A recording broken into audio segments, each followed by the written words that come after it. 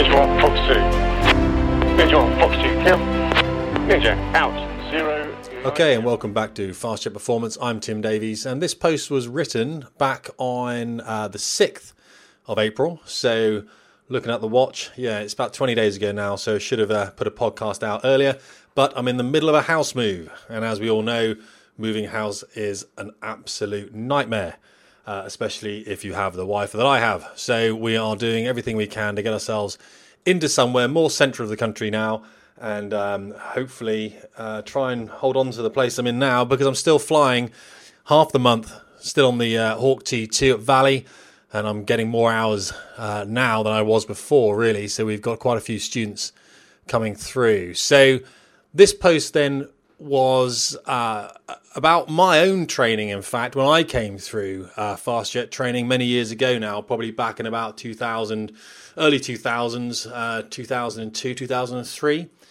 And I remember one particular instructor on the instructional staff as I came through a squadron called 19 Squadron that's now disbanded. And I had a few rough rides at low level, and it was about making weather decisions, really. And this one instructor eventually picked me up on one of the worst days of the flying week. It was a Friday, and I'd failed a trip previously, and he said, "We're going to go and sort this out today, Tim." Everyone else had gone home for the weekend, and we took an aircraft, we dropped in at the Malvern Hills, and then we fought our way back the whole way back to Valley, looking at weather decisions, always looking at having a plan B before you commit into some valleys. And this narrative here I've got, this post really is about the sortie that preceded that one. And obviously it was a sortie that I went on to fail. But those lessons that I learned within that sortie, especially when I went on to the Tornado GL4, primarily operating in the low-level arena again, obviously I took through with me, and I now teach my students those lessons today. So if you do have any interesting points you want to make, please put them in the comments on Facebook, or put them in actually on the Fast Jet Performance website itself, because we do have a great conversation going on there. Quite a few. There's 11 comments at the moment on there, so a bit of a discussion going on. So also on LinkedIn as well, more discussions going on there as well. So here we are. This one then is, if you don't make a decision in the next 5 seconds, we are going to die. Yep, my instructor had made it pretty clear that I had a choice to make, and I was going to have to make it fast. Ahead of me was a valley full of low stratus, and above me, solid weather that extended up to 20,000 feet. The tops of the cavernous walls faded into grey as they were consumed by the low cloud, and there was no way that I could be sure that we would make it through. The alternative was to climb out of low level now, but then the sortie would have to be repeated, as I wouldn't be able to get back down to hit my target. I didn't know what to do. I was a student pilot flying a military fast jet at a height of 250 feet and covering 7 miles every minute. I had to think fast. If I pushed us into the valley, I might just get through, but if the cloud became too low, then I wouldn't be able to turn around. I would be committed. And there was every chance that I might not be able to outclimb the valley walls either, which would mean certain death for the both of us. I thought, which decision do I take? It shouldn't have been too difficult. I mean, we make lots of decisions every day. Thousands of them, in fact, from what to wear, to what to eat, to who to talk to. These decisions determine the overall quality of our lives, and we are all expert at criticising other people's decisions. In many cases, their choices are often a source of healthy gossip and amusement. The executive who trades her children's birthdays in an attempt to impress the boss with a dedication for working late. The supermarket employee who buys the open-top sports car on an unaffordable finance plan to impress his girlfriend. The wealthy husband who trades in his long-term partner for a younger model. The word decision, closely related to incision, derives from the Latin decisio, which literally means a cutting off. When we make a decision, that is exactly what we do. We remove all other options. We cut them away until we are left with only one possibility, a decision. We have made the rational choice of removing all surplus things, which will lead to one thing remaining. To do this takes courage. It takes courage because we have to assure ourselves that the choice we have made surpasses all of the other possible options. The alternative is to not decide, to not cut away the other options, but to leave them still on the table. This does not take courage, and tends to be the path taken by the fickle and the undecided, but it is still a conscious choice. Here's a quote: "Courage doesn't happen when you have all the answers. It happens when you're ready to face the questions you have been avoiding your whole life." That's from Shannon Alder. And decisions can often be very individual-centric. I had a friend who was in her late 30s and used to work in the high-tempo London finance sector. She once told me that many of her male friends had made an active decision to not physically look after themselves anymore. I thought this was odd, so she explained. The effort that these men would have to put in to maintain a healthy waistline whilst working such long hours and in such a high-stress environment meant that they had to make a choice. The choice was either to stay healthy, which would mean finding a less stressful job, paying less money, but with more free time, or to keep earning the big money, but with little time for exercise and considerably more stress. Her friends had chosen the money. Be careful not to put off a decision because you don't want a bad conversation.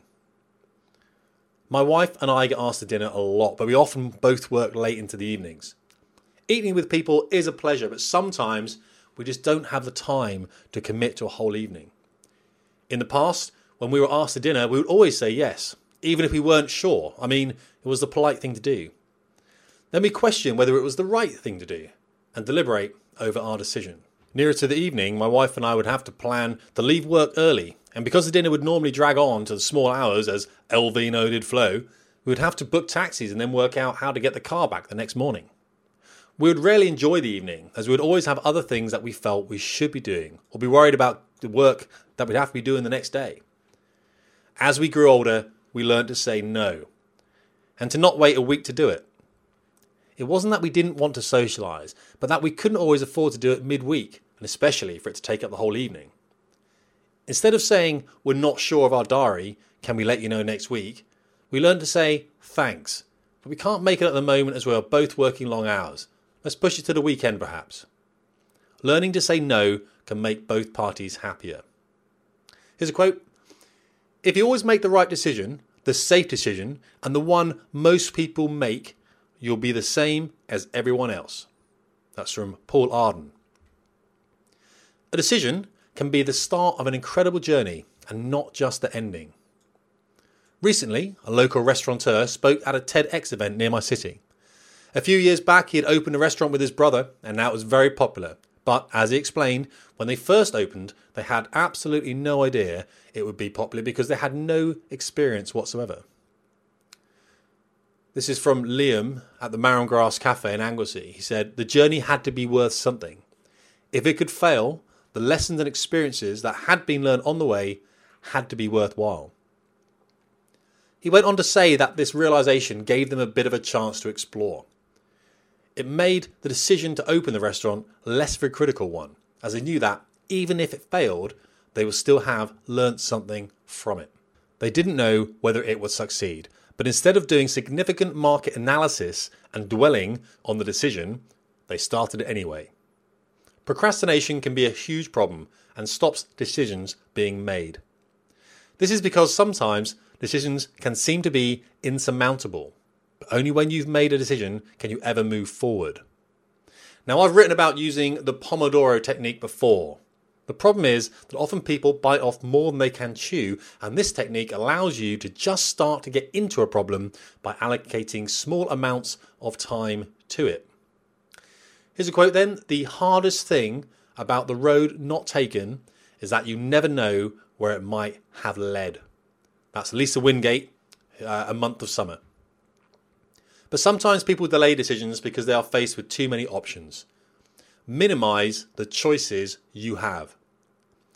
Too many choices can be overwhelming, can hamper productivity, and can reduce the appreciation you might have had in the eventual choice you make.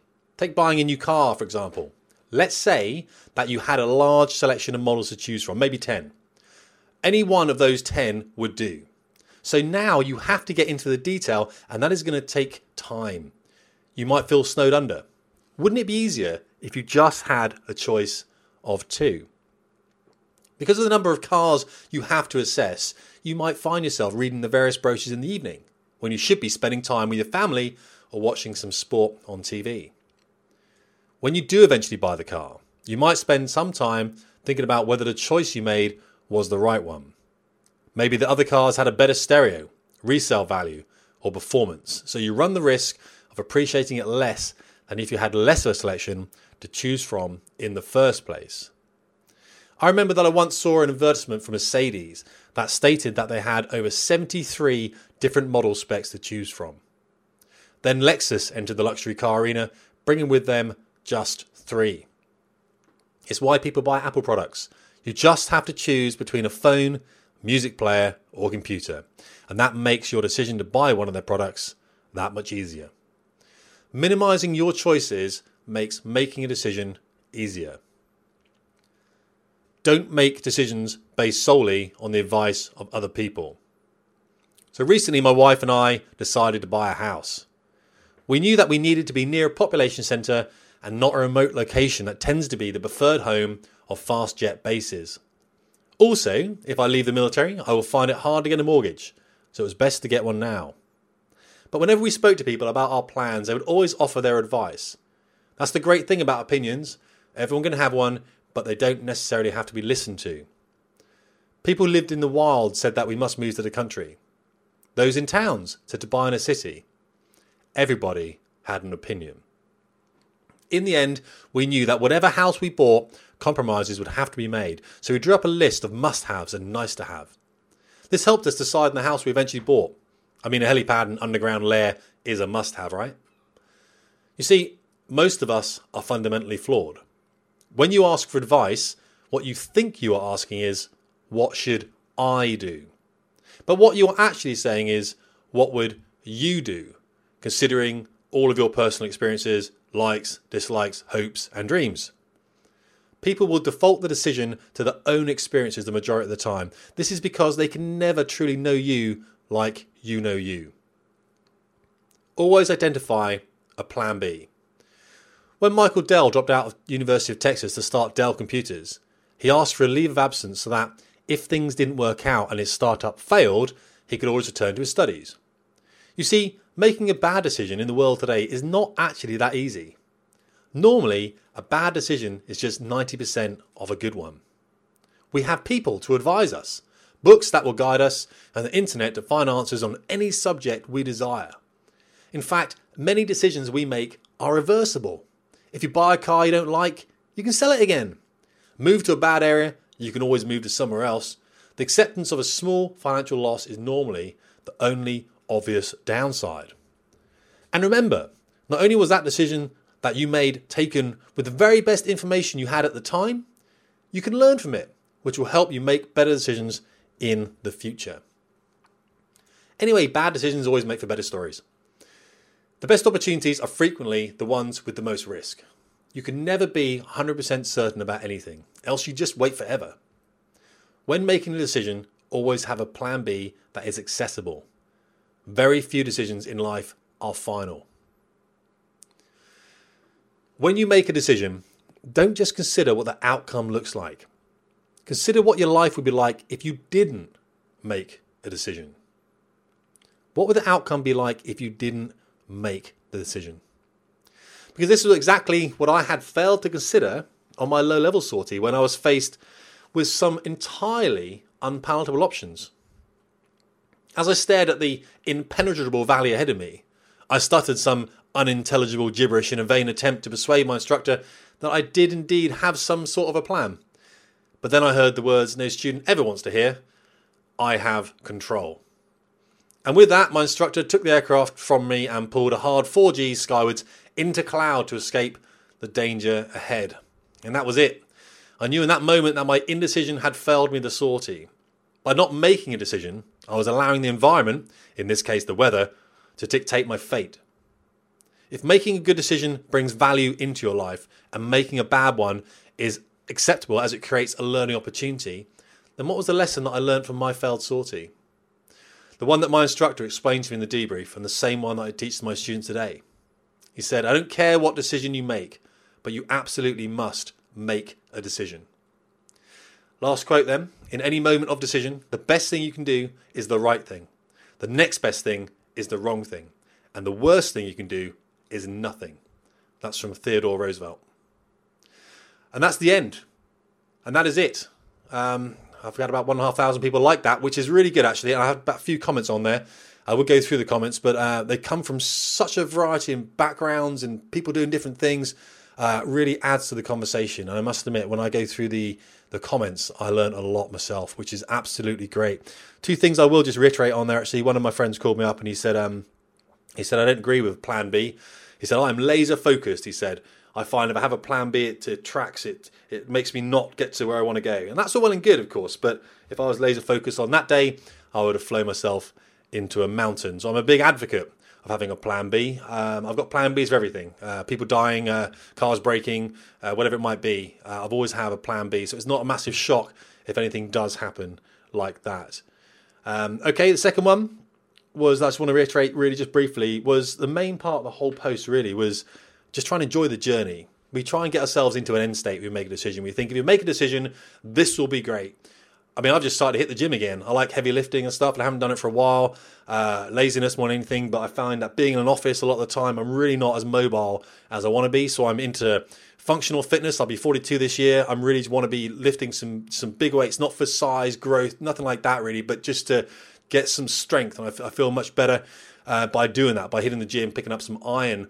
But again, when I first hit the gym, I was thinking, well, if I can look like this would be great. I'd feel good about myself. And I've changed that now.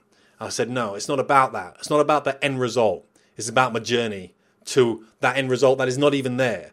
So I don't go in there to train a specific model body part. I just go in the gym and I think, what do I feel like training today? Let's do some back work. Let's do some heavy lifting. Let's do some arms, some legs. Never do legs. Legs are horrible. But so that's what I'm doing. I'm enjoying the journey. That's where I am right now. So if I could say to anyone, want to get anything from this post about making a decision, make a decision and then enjoy that journey if you can. Really appreciate the feedback. As I said, I've got an email, tim@fastshapeperformance.com. Really enjoy getting emails. I read every single email that is sent to me. And I must admit at the moment, I'm replying to every single one as well because there's some great people writing in. If you need help with something, by all means, stick me an email. I will get back to you with anything I can. I really appreciate your time. I know how valuable that is. Thanks so much for listening. Tim Davies, Fast Shape Performance.